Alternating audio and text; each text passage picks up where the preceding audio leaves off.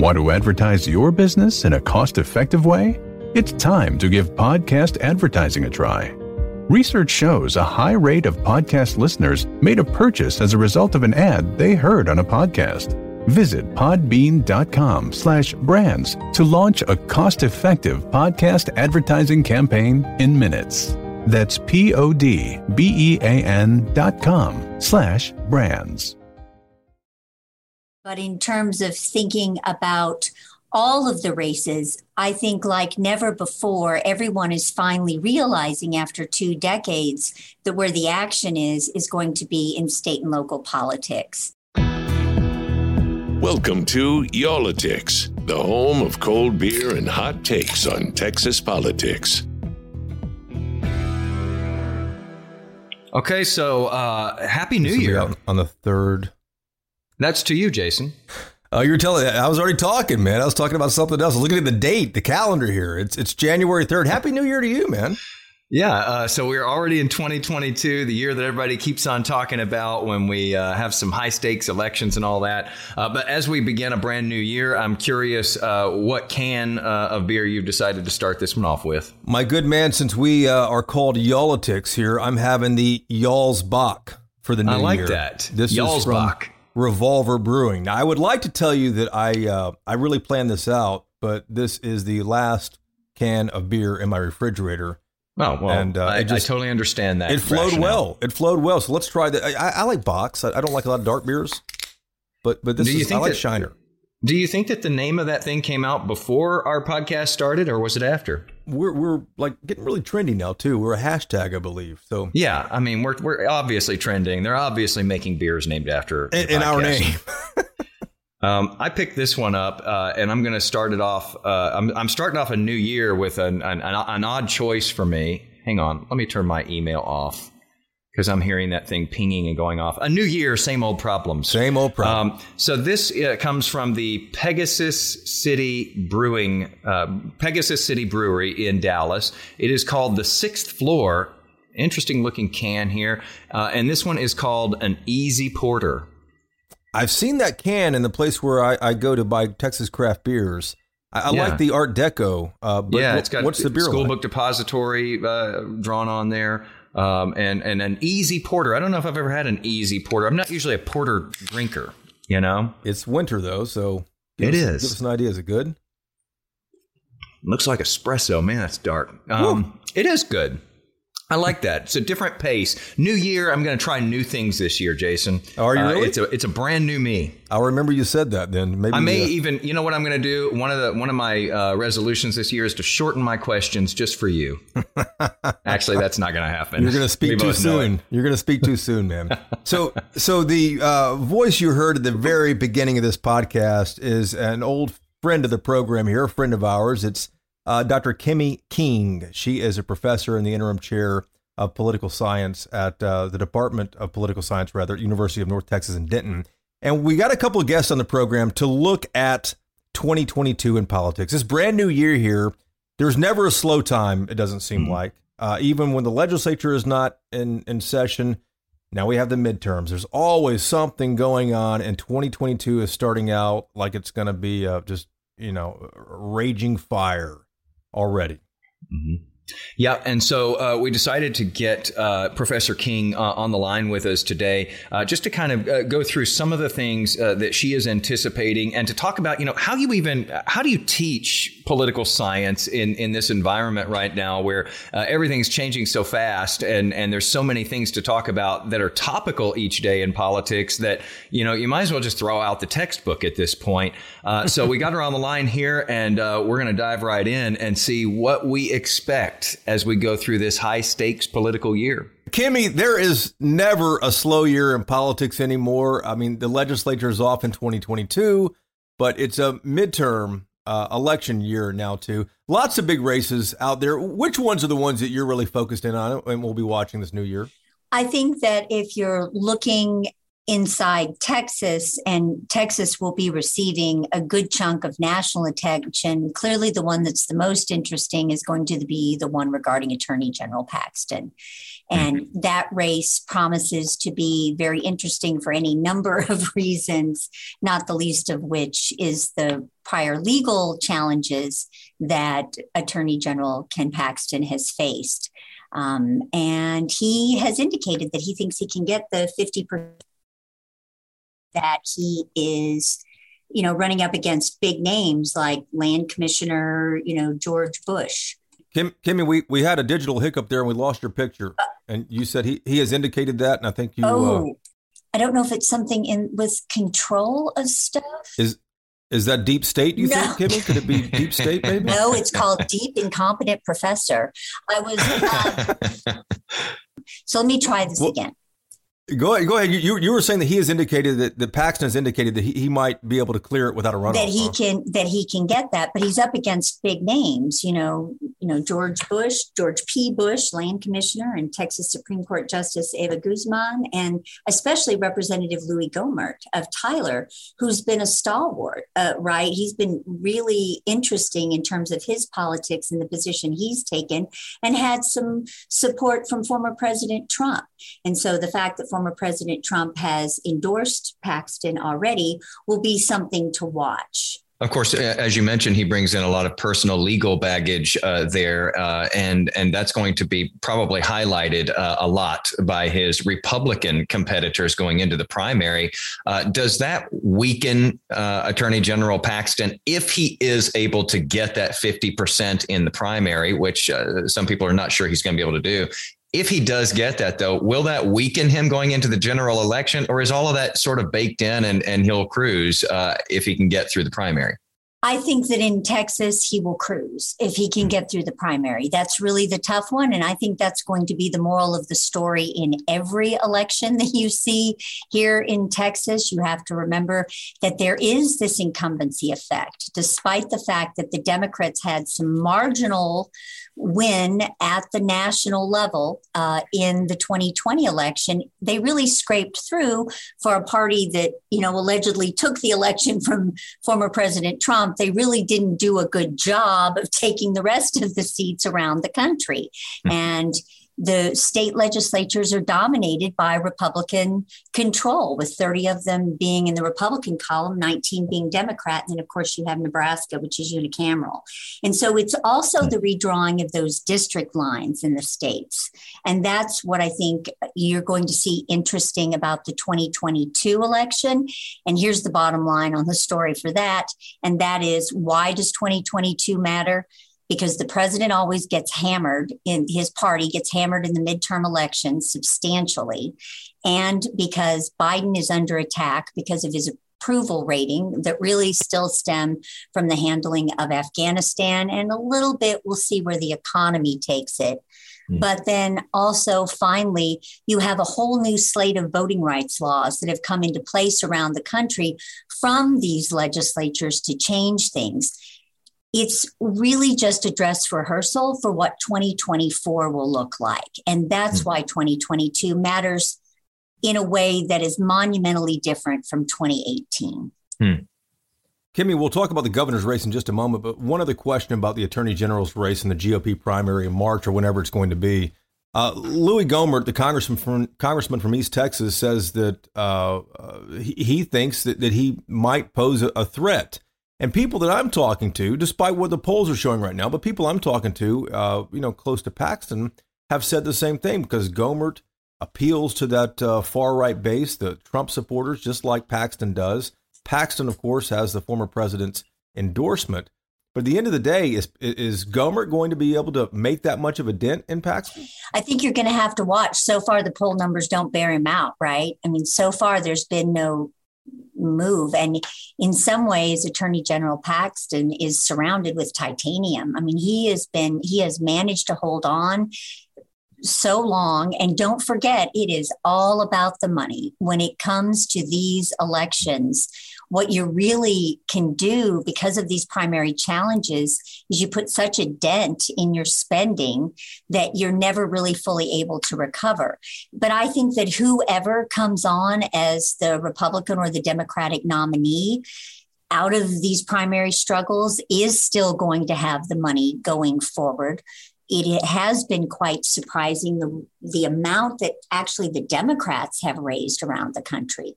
Most people have this impression that somehow the Republicans had all this money in 2020, and the reality is the Democrats did very well. So we'll see. Well, speaking of big money, Governor Abbott has quite a bit of it, a huge stack going into this election. He also has been doing very well in the polls, at least so far, against his announced Democratic challenger, Beto O'Rourke. But also he's been doing very well in the polls against his Republican challengers going into the primary, many of them much to the right of him.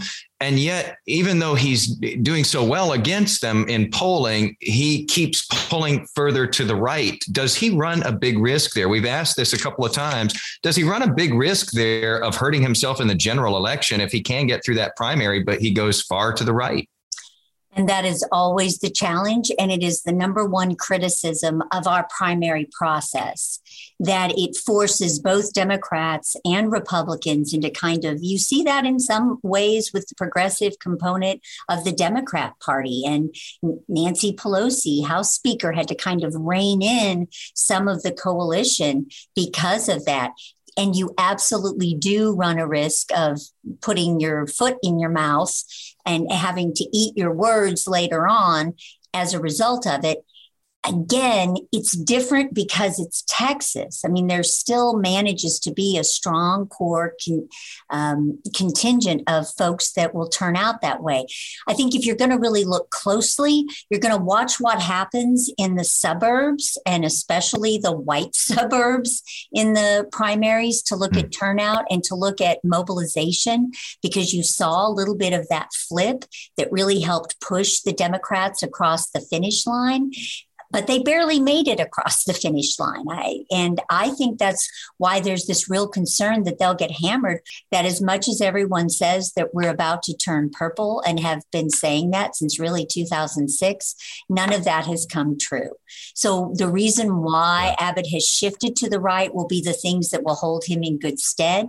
It's because it helps him mobilize in the general election. And I think the same is going to be true for Lieutenant Governor Dan Patrick and Attorney General Paxton. There's also another name that just filed not too long ago for the governor's seat. A guy named Rick Perry. He's not the guy. Governor. He's not the former governor, but clearly someone recruited him to create confusion on the ticket there. At the end of the day, when you have a name like Rick Perry on the ballot, even though we know he's not the former governor who was popular in the state, when you have, other candidates on there who are, popular with the base, does Abbott still escape without a runoff? I think that Abbott is uniquely situated. Well, part of it is it's going to depend on how much, former Florida Congressman and Tea Party favorite Allen West and State Senator Don Huffines really go after him. And they are both preaching this message of the border. And that mobilizes the population. And let's throw into that mix what happens with the Texas law on abortion, which the Supreme Court who knows everything about the Supreme Court's timing in that case, but that's very much a stump speech issue that Abbott has hit and hit hard.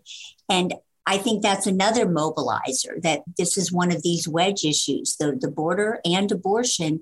Get your population out, and they're not going to be fooled by anyone else or any kind of division. Dr. King, you made reference to this a little while ago, the new voting restriction laws here in Texas, as well as many other states across the country where Republicans have control. We've seen a whole spate of those here in recent months. Democrats in Congress have been wrestling with this and talking about passing voter protections that would extend nationwide. I found this on the web. If they can't get that done, do you think that that's going to make a significant difference here in Texas in 2022? So you're talking about say it a little bit more. And I'm sorry, my phone started blowing up and I turned it off. No, that's fine. I missed it. You know what? That happens. Professor, his questions are always long. We go through this all the time. Yeah, so I relish. I get him all the time to shorten his questions down. I'm glad someone else is saying Jason, this she's now. asking me to add to it, which I relish the opportunity for a longer question. Really? Oh, my gosh. So, no, I mean, great.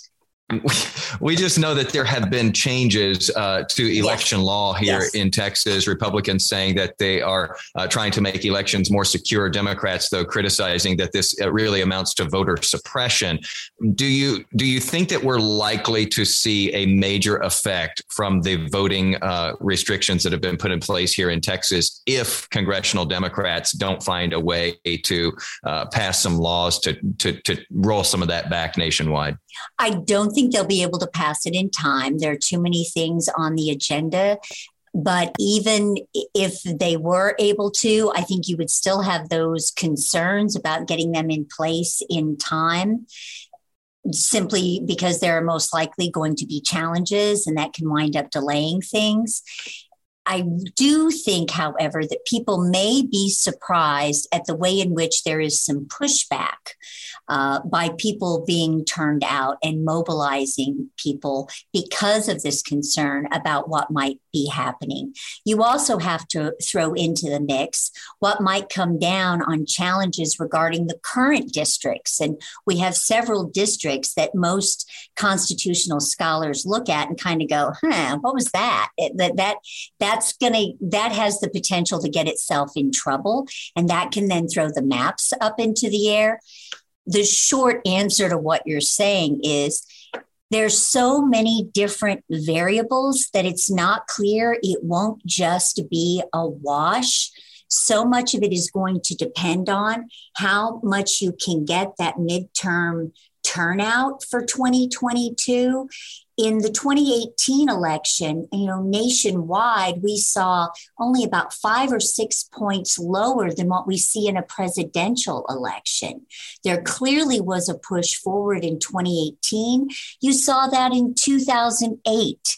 There are these moments in history that happen with voting politics and the politics of voting. And you may see some of that mobilization on both the left and the right so that it would be a wash. And that's why you have to watch for new voters that are coming in and those moderate voters that are flipping back and forth. Because if you look across the country, and it's true here in Texas, when you've seen the Democratic Party make gains in more local elections, even though they haven't taken back control of statewide races yet, they started to narrow the gap, and that gap is becoming bigger and bigger. And you saw that with the election vote, the election count for President Trump versus, say, Senator John Cornyn, and that there are some candidates that the people are just not going to go for. And it may be that, to bring it back to Paxton has passed the expiration date, and Louis Gohmert is set to retire him.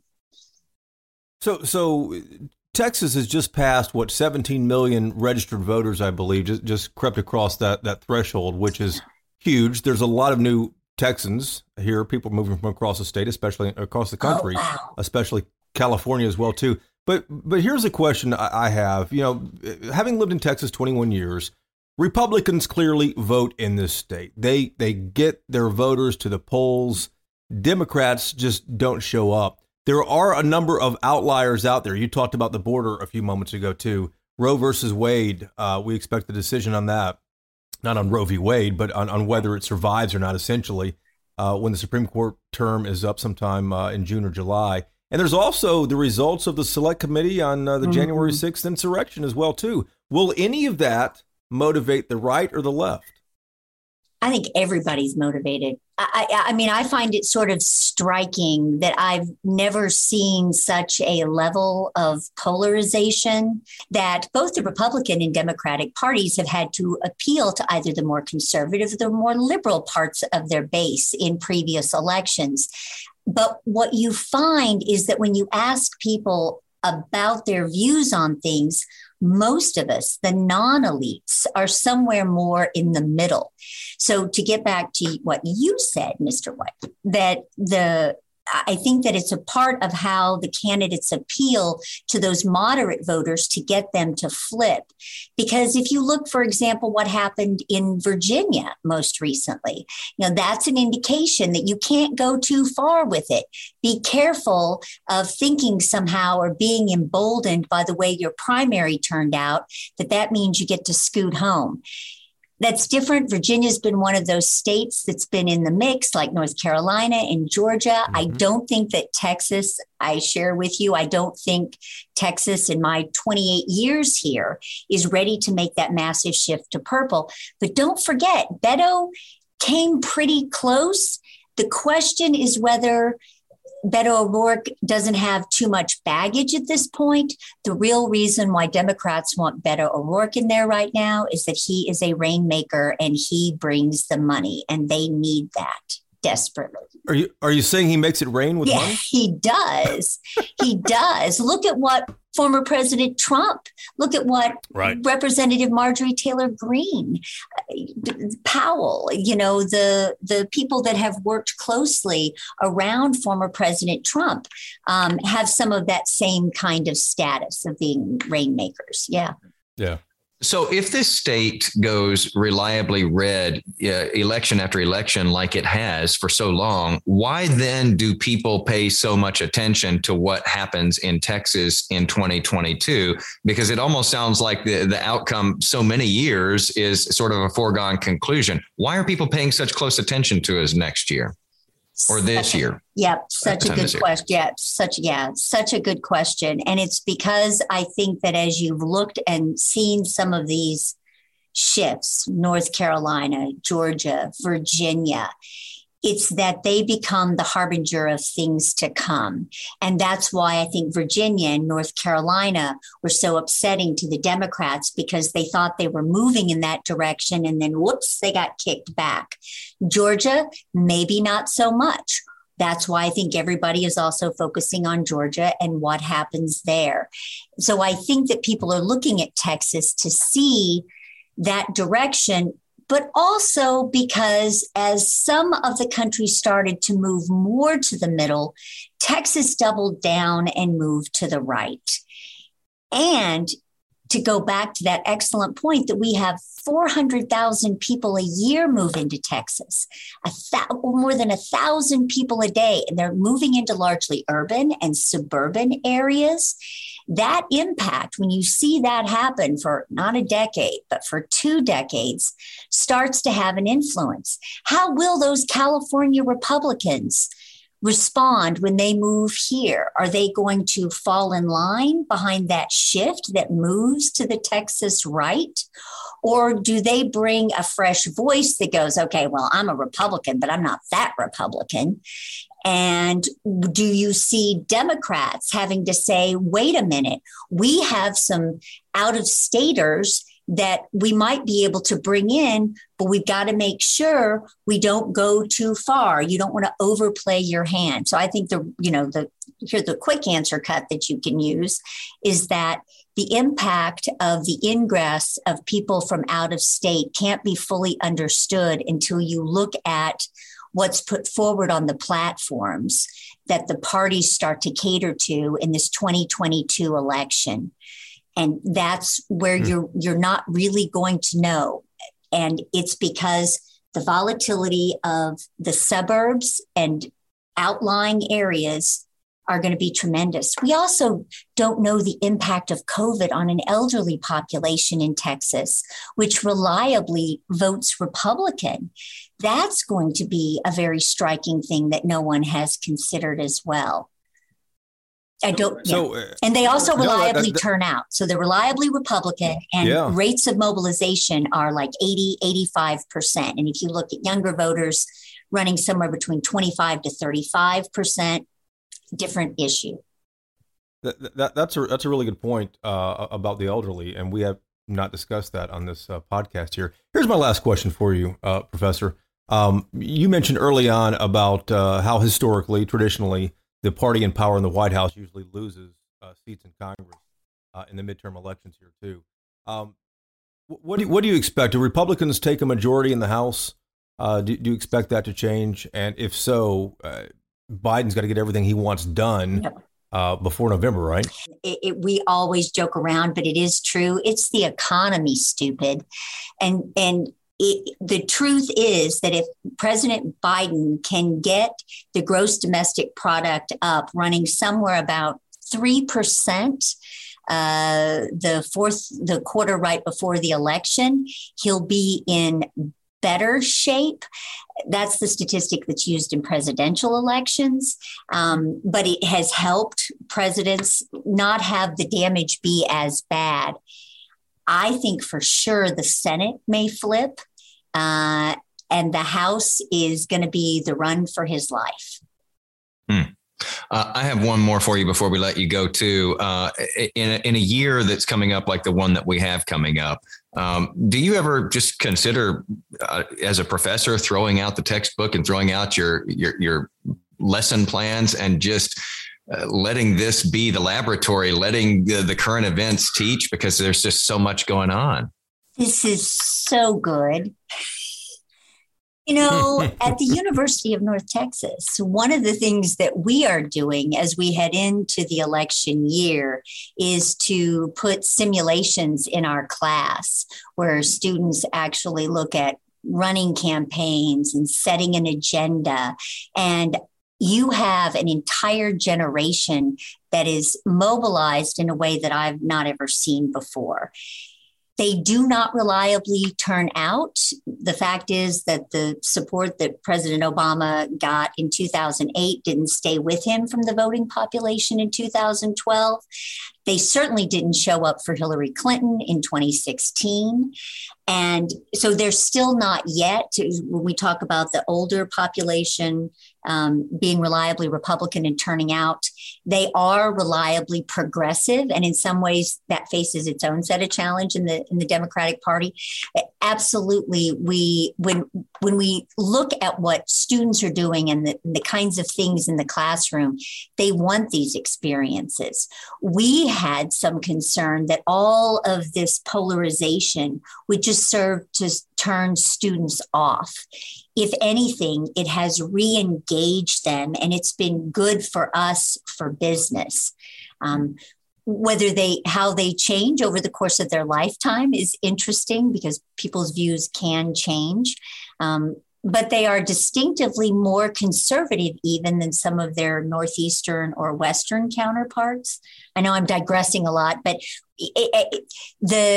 we absolutely will have to address this real time. If you think that I didn't walk back in after January 6th next year and start doing lectures the way I'd always done lectures, I can't do that. If you think that I can continue to just keep giving the same kind of product that I used to give before the pandemic, as I have started to do now that hopefully we're pulling out of it, Omicron, go away, you can't. There has been a mood change in the entire U.S. population. And to bring the circle back, and I think that's part of the reason why everybody focuses on Texas and why they're so focused on this primary. It's going to happen fast, y'all. I mean, we've got the deadline for getting people registered to vote January 31st. Tick tock, tick tock. Democrats who have not, to go back to that great question, have not been able to mobilize. You can't mobilize if you don't have people registered. If you don't have people to mobilize, it makes sense. Good point. Professor King, it's always a pleasure to talk to you. I hope you guys got what you wanted. It's like, because I love the podcast and you guys go in depth, and I always feel like I have to keep things up here at like a superficial level.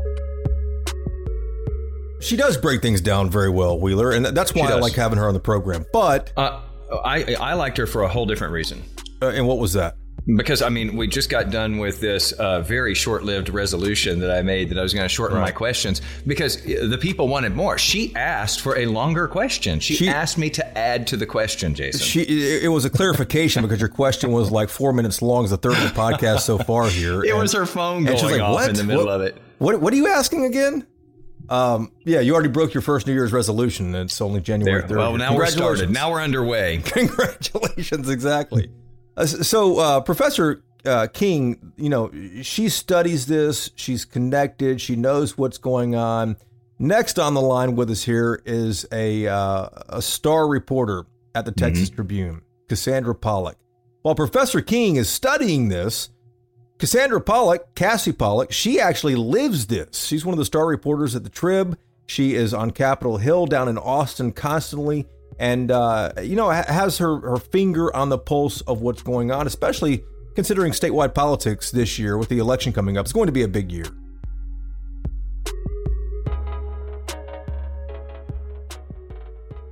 Cassie, Happy New Year to you. The big news this year politically is not necessarily going to be in November for the general election, but going to be in March or whenever the primary happens for the primary races. Explain why this is going to be, the big story in March as opposed to later in the year. Right. Well, first off, thanks so much. Happy New Year to you too. Thanks for having me on. And you're exactly right. I mean, the legislature recently redrew the state's political maps based on census data that came in and that showed that, voters of color largely fueled the state's population for the past decade. Those maps, though, essentially cement the GOP's control up and down the ballot. Going to put an asterisk next to this and say that the maps that we're working with heading into primary season could change, or aspects of them could change. There's some legal battles. The U.S. Department of Justice, is challenging some of these maps in court. So it's all kind of very fluid, I would say. And, there's always that chance that we could be working with different maps, ahead of Election Day. Seems like it's always like this after a redistricting every 10 years or so. But there are a number of big races coming up. Let's kind of dive into some of these races and see what you think about these. We'll get to the congressional races in a moment, but let's look at some of the races on the Republican side, like for Attorney General specifically. Is this race right now still Paxton's to lose? The opinions vary across the board, right? Yeah. You have people who think that Paxton's particularly vulnerable, just given his own legal challenges. He's been plagued by, various indictments and whatnot since he first entered office. Louis Gohmert, has a pretty high name ID. George P. Bush has won statewide, elected office before. He serves as the state's land commissioner. And then, Eva Guzman, right? A former, formerly, of the Texas Supreme Court. So, you have people who think that Paxton's more vulnerable than ever. You have people who think that, Paxton's track record of, being able to fend off challengers is going to, that's a trend that's going to continue. But, we're getting to the point in this primary where if you get too many more candidates in the race, you're looking at a potential runoff. And as we know, anything can happen in these runoffs. As far as the governor's race goes, West doesn't seem to be getting much fundraising traction. Huffines is self-financing a lot of this too, but he's also on the air right now. Abbott sitting on $55 million plus. He has clearly the advantage going into this. Do Huffines or West make a dent in Abbott in the primary? I think it's hard to overcome the kind of cash that Abbott is sitting on, to your point. I think that what that particular primary race is kind of proving to be is a conversation for, other races down the ballot, particularly for races for the Texas House and Senate, right? You've always kind of had these factions of more conservative Republicans running for office versus maybe the ones that are considered to be more aligned with leadership, more moderate Republicans is one way of putting it. I don't know about a dent per se. I think we're just going to have to see what Allen West and Huffines are able to bring in, heading into Election Day a little bit closer out. But as of now, there's a whole lot of talk about these primary challengers running to Abbott's right? But there's not really a whole lot of talk about the comparison in the money race, which is, one of the most important factors heading into elections. But is that a vulnerability for Governor Abbott because he's paid so much attention to the people to his right who are running against him? O'Rourke is behind him in the polls, but it's almost like he hasn't taken on O'Rourke yet. He's taking on the people in his own party, even though he's well past them in polling. Yeah, I think it's too soon to say whether it's going to have any sort of real impact on Abbott. The governor certainly has tried to cover his bases in terms of appealing to Republican primary voters across the spectrum. Whether that ends up, remaining the case, especially when you have a Don Huffines and an Alan West and other candidates too, who are running to the governor's right. It's just going to be, something that we have to wait and see what results look like when all's said and done.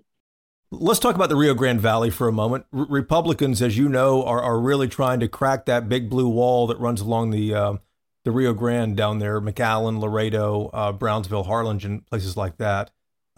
President Biden's handling of the border is not helping Democrats. Do you think that Republicans, it seems like they're already getting a foothold in there. Can they actually crack that blue wall? And if they do, that's horrible news for state Democrats. Right. To answer your question, I think Republicans certainly think so. They're putting a whole lot of chips in their basket heading into the 2022 cycle. Republicans went all in on successfully flipping a state house seat on the south side of San Antonio earlier this year. And on that same day, actually, that Beto O'Rourke announced that he was launching a campaign for governor. State Rep Ryan Guillen, a longtime Democrat from South Texas, announced that he was instead going to be joining the Republican Party. Republicans are leaning on those two data points, along with, President Joe Biden's somewhat underwhelming performance throughout the predominantly Hispanic region last year. Republicans have just been pushing really hard to make new inroads there. O'Rourke has acknowledged this. So has Abbott, who's been working for years to win Hispanic voters. So it's going to be interesting to see if these efforts, this, I guess, heightened sense of awareness that we've seen from both parties, along with whatever momentum Republicans think that those two victories, if we can call them that, for that state house seat, and then for, Ryan Guillen switching parties, end up translating to any sort of longer term momentum for that party. Why do you think Republicans are concentrating on the Valley as opposed to Dallas or Houston, Austin, San Antonio? Yeah, I think that they just view it again as a pickup opportunity, right? Small businesses are hurting from the pandemic. There's this crisis on the border.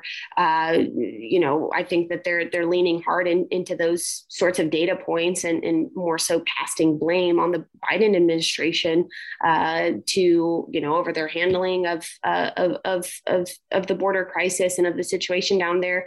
Republicans have also kind of leaned into the fact that the Democrats for years have more or less just taken the area for granted in terms of voters who are coming to their party or at least voting for their candidates. So there just seems to be a lot of data points, and I keep using that word, but that's really all it is at this point. That's what it is. Yeah. Right. We haven't seen, we have that special election, of course, but that should be treated as an outlier rather than an indicator of an upcoming trend. And so Republicans feel optimistic for sure. And is there a big question as to how the vote might look as we go into this new year? Because there have been so many voting changes here in Texas passed by the legislature, and we have a brand new Secretary of State that has been installed by the governor that raised a lot of questions among people as to whether they can trust the vote. It depends on where they are on the political spectrum now as to whether they will trust the vote. Yeah, the new voting bill that the legislature passed last year, is facing a number of legal challenges to be determined on whether some of the provisions of the law end up continuing to be challenged in court, whether the law itself gets put on hold. Advocates, I guess critics of the new law have pointed to the argument that such an election law where you're kind of curbing access to certain things that voters have, typically relied on in the state and whatnot. I want to ask you too about, I mentioned the Quinnipiac poll a little earlier. The latest poll shows that Beto remains behind Governor Abbott, and he's been behind Abbott in the last 2 or 3 polls that have been out there as well too. There's certainly a lot of time for Beto to catch up. The question is, though, can he? You're right. That is the question. I mean, if I'm looking at, the board as it stands right now, Abbott's war chest of tens of millions of dollars doesn't really seem to be going away anytime soon. Right. While Beto himself has proven to be a candidate who can, fundraise like crazy and really, get some momentum out of Democratic voters. the question heading into that race, should it end up being those two candidates when all said and done in November, is can Beto overcome, the Abbott machine? If you had to look into your crystal ball, do you think either side brings in the bigger name? Do you think that we'll see a Biden campaigning here? Do you think we'll see a Trump campaigning here? Or do you think that the candidates here will ask them to just kind of stay out of it? Beto, when he was kicking off his campaign, suggested pretty strongly that he's not interested in too much outside help. I'm not sure if the governor has said something to the similar effect. But what Abbott gets to enjoy is, the incumbent ID, right? That kind of naturally comes with serving in office for as long as he has, and not to mention, which I have mentioned multiple times on this podcast, as has everyone else, just the tens of millions of dollars that he has, right? To be determined on how much money of that, or how much of that he ends up spending on the primary race. But all signs indicate that he is going to have more than is needed, heading into re-election for November. Here's my last question for you. Is the power grid going to be a winning issue for Democrats? It seems like Democrats have plenty to run on.